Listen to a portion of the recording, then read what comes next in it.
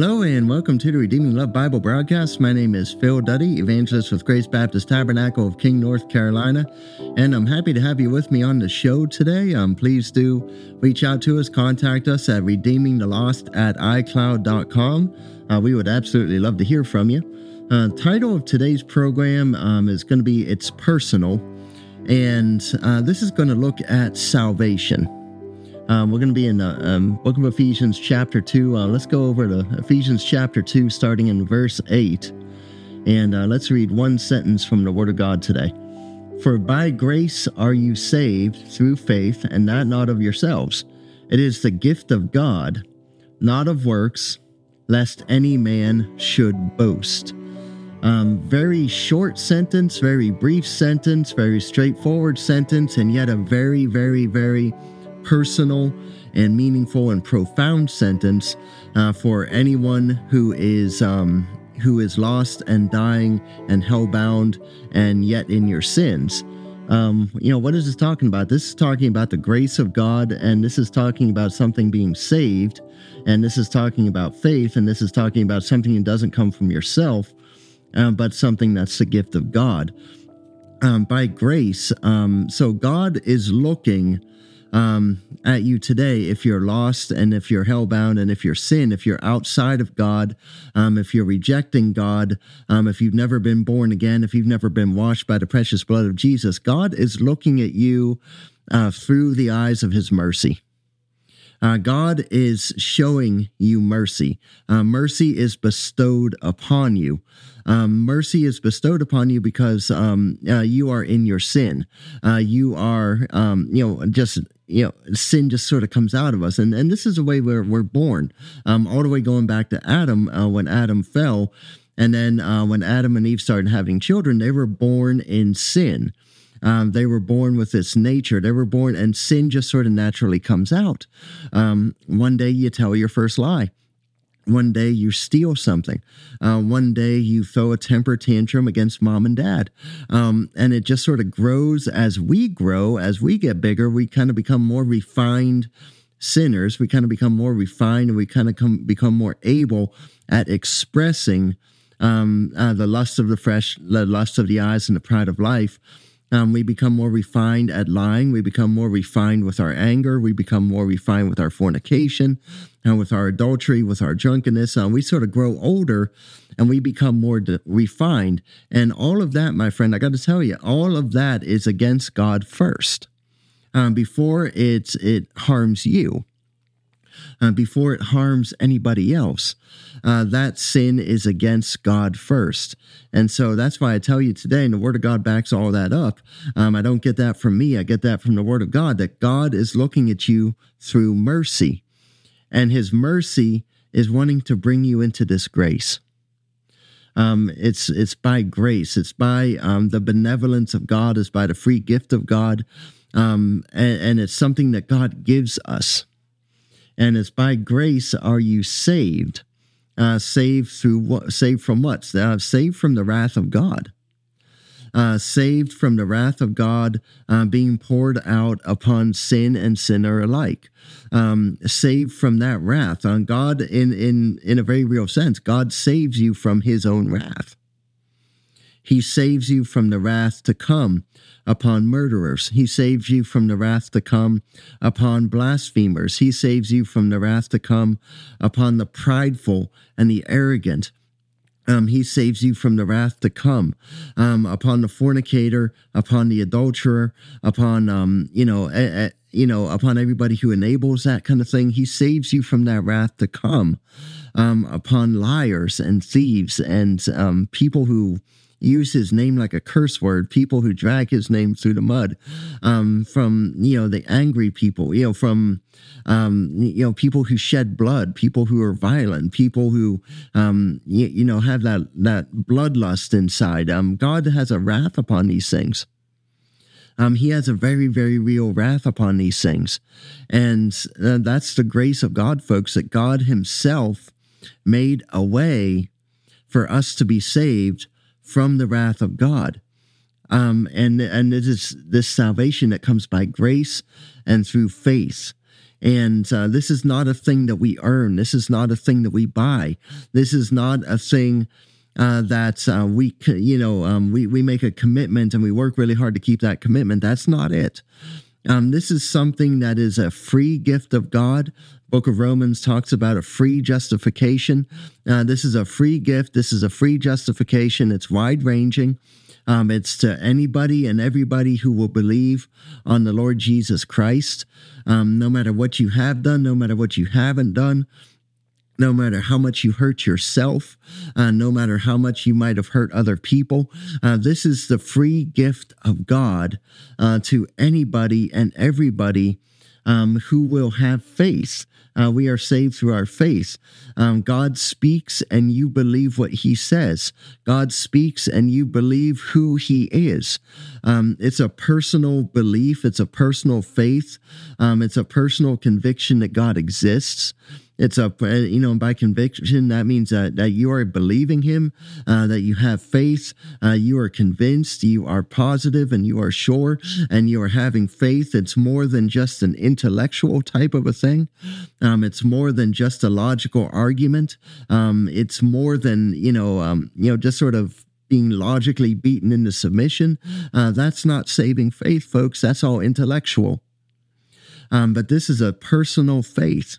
This is a personal belief. This is a personal trust that God not only exists, he's alive, he's speaking to you, he is true, his word is true, God's word concerning sin and sinner and wrath and hell is true, God's word concerning Jesus Christ is absolutely true. God's word concerning the fact that he went to a cross, the fact that he shed his precious blood, the fact that he became your sin on that cross, the fact that he became all of your lying, all of your hatred, all of your drunkenness, all of your drugs, all of your murder, all of your rape, all of your hatred and scorn and ridicule and mockery. He became all of that. He became all of your lust, your adultery, your fornication, everything sinful, everything wicked, everything that comes out of you. He actually became that. He took it on himself. He became it. And he died a death, and he took the wrath of God in your place. He didn't have any sin of his own. Jesus did not have any sin of his own, but Jesus took your sin. Jesus took my sin. Jesus took the person right next to you, their sin. Jesus took the sin of this whole world, and he took it upon himself. And he did this willingly, and he did this because he wanted to, and he did this because this is the Father's will. He did this because the Father loves this world. He did this because he loves this world. He did this because he looks at people through the eyes of mercy, because he loves to reconcile, he loves to redeem, he loves to forgive, he loves to justify, he loves when people are born again, he loves to save people from hell itself. This is something that God loves. This is something that God desires. This is something that God wants, and this is something that God wants for you, even though you might hate him today, even though this message might be stopping you in your tracks, and hallelujah and glory to God if it is. You need to listen to God because he became your sin. He became everything wicked that comes out of you, and he became the sum total of everything that comes out of you, because the Word of God says, book of Romans and the book of Psalms, it says that there is none good. Humanly, we are utterly incapable of doing anything that is truly good in the eyes of God. And that's the mercy of God and the love of God and the grace of God, that he sees this and he understands this. And his response is, okay, I want to redeem them. Okay, I want to save them. Okay, I want to heal them. Okay, I want to make them whole. And okay, I'm going to make a way for that to be possible. They can't do a single thing about their sin. No man, woman, or child alive, no one who has lived, no one who ever will live. You cannot do a thing about your sin. Not personally. You can't turn to a human priest. You can't turn, even to a human pastor. You can't turn to another human being. Another human being can't do anything about your sin. The only one who can do a thing about your sin is the Lord Jesus Christ. The only one who can do a thing. God looks at this world and he says, they can't do anything, so I'm going to do everything. The world can't do anything about sin, even if it wanted to. Even if you wanted to, you can't do a thing about your sin. And so God did everything about your sin. Everything. Jesus was on that cross and he called out, "It is finished." The will of God is finished. The work of redemption, hallelujah, the atoning death is finished. And he was on his way to rise again on that third day. He's alive today. He's never going to be crucified again. He's never going to die again. He's never going to do that ever again. He did it once. He shed his blood once. He laid down his life once. He said it is finished once. He rose again from the dead once. He ascended once. He offered the blood before the Father once. He did that once. That blood was accepted once. He sat down on the right hand of his Father. That's where Jesus Christ is today. He did that once. When he returns, hallelujah and amen, he is coming again. He's coming again from the church, for the church. After that, he is coming again, and he is going to judge the world in righteousness. That is going. He's going to do these things once. And they're not going to be repeated. The cross is not going to be repeated. The death is not repeated. The resurrection is not repeated. He did it one time for every man, woman, and child alive, so that you can believe, so that you can hear the good news that Jesus Christ is Savior, Jesus Christ is Lord, Jesus Christ is King, that his blood avails for you, that he's out to forgive you, he's out to cover your sin, he's out to save you for the wrath of God. He's out to give you every spiritual blessing in heavenly places. He is out to reconcile you to himself, and he is out to heal you. So you can hear this good news, the fact that he's alive today, and that you can have eternal life through him. And it comes by grace, and it comes through faith. By grace you are saved through faith, and not of yourself. You can't earn it. You can't maintain it. You can't do it. It is the gift of God that he gives you, not of your works, lest any man should boast. What I'm talking about today is a direct and personal interaction with the living God. He comes up to you. You've been listening to this message. He points out every sin that you've ever done. He points out every sin that you've ever thought of doing. He points out the fact that you are not right before him, that you are in your sin before him. And hallelujah and amen. You believe him there, and he doesn't leave you there. He brings you to the Savior, the one I've been talking about, the one that the Holy Ghost has been talking to you about, Jesus Christ. You see, God doesn't point out your sin and just sort of laugh at you. God doesn't point out your sin and just sort of mock you and make fun of you. God doesn't point out your sin and sort of rub his hands and, be real excited about throwing you into hell. That's not God. He loves you. He loves you. He points out your sin so that he can reconcile you. He points out your sin so that he can wash you in the blood of the Lamb, and you can be clear of your sin. Your sin can be washed away. Man, I'll tell you what, if you're in Jesus Christ, and this is where he's calling you, it'd be like your sin never happened. It's like it never happened. It's covered. God doesn't look at that anymore. No matter how bad you think it is, the blood of Jesus is enough for it. Personal interaction with God, his word, his holiness, his goodness, his justice, his love, your personal sin, your personal transgression, however you personally expressed, and however you personally do express that sin nature, however it comes out of you. And it's your faith, and it's your salvation. And God gives that salvation to you. So you and God actually interact personally. He speaks and you respond, and he speaks and you respond. And so, my friend, if you've been listening to this message, and hallelujah and amen, you've been listening to this message, and you know that you need the blood of Jesus Christ. You know that you are a sinner. You know that you are lost. You know that you are hell-bound. You know that your sin has been against God. You know that your sin is killing you. You know that your sin is hurting other people. And you want forgiveness, and you want healing, and you want restoration. It starts with God. Before you restore with anybody else, it starts with God. Before you deal with your addiction, it starts with God. God's going to deal with you first. And then he's going to deal with everybody else. He's going to deal with you first, then he's going to deal with that addiction. He's going to deal with you first, and then he's going to deal with the mental illness. He's going to deal with you first, and then he's going to deal with how you've hurt yourself and how you've hurt other people. A man named Zacchaeus in the New Testament, in the Gospels, he's a great example of that. Zacchaeus met Jesus. Zacchaeus had a conversation with Jesus.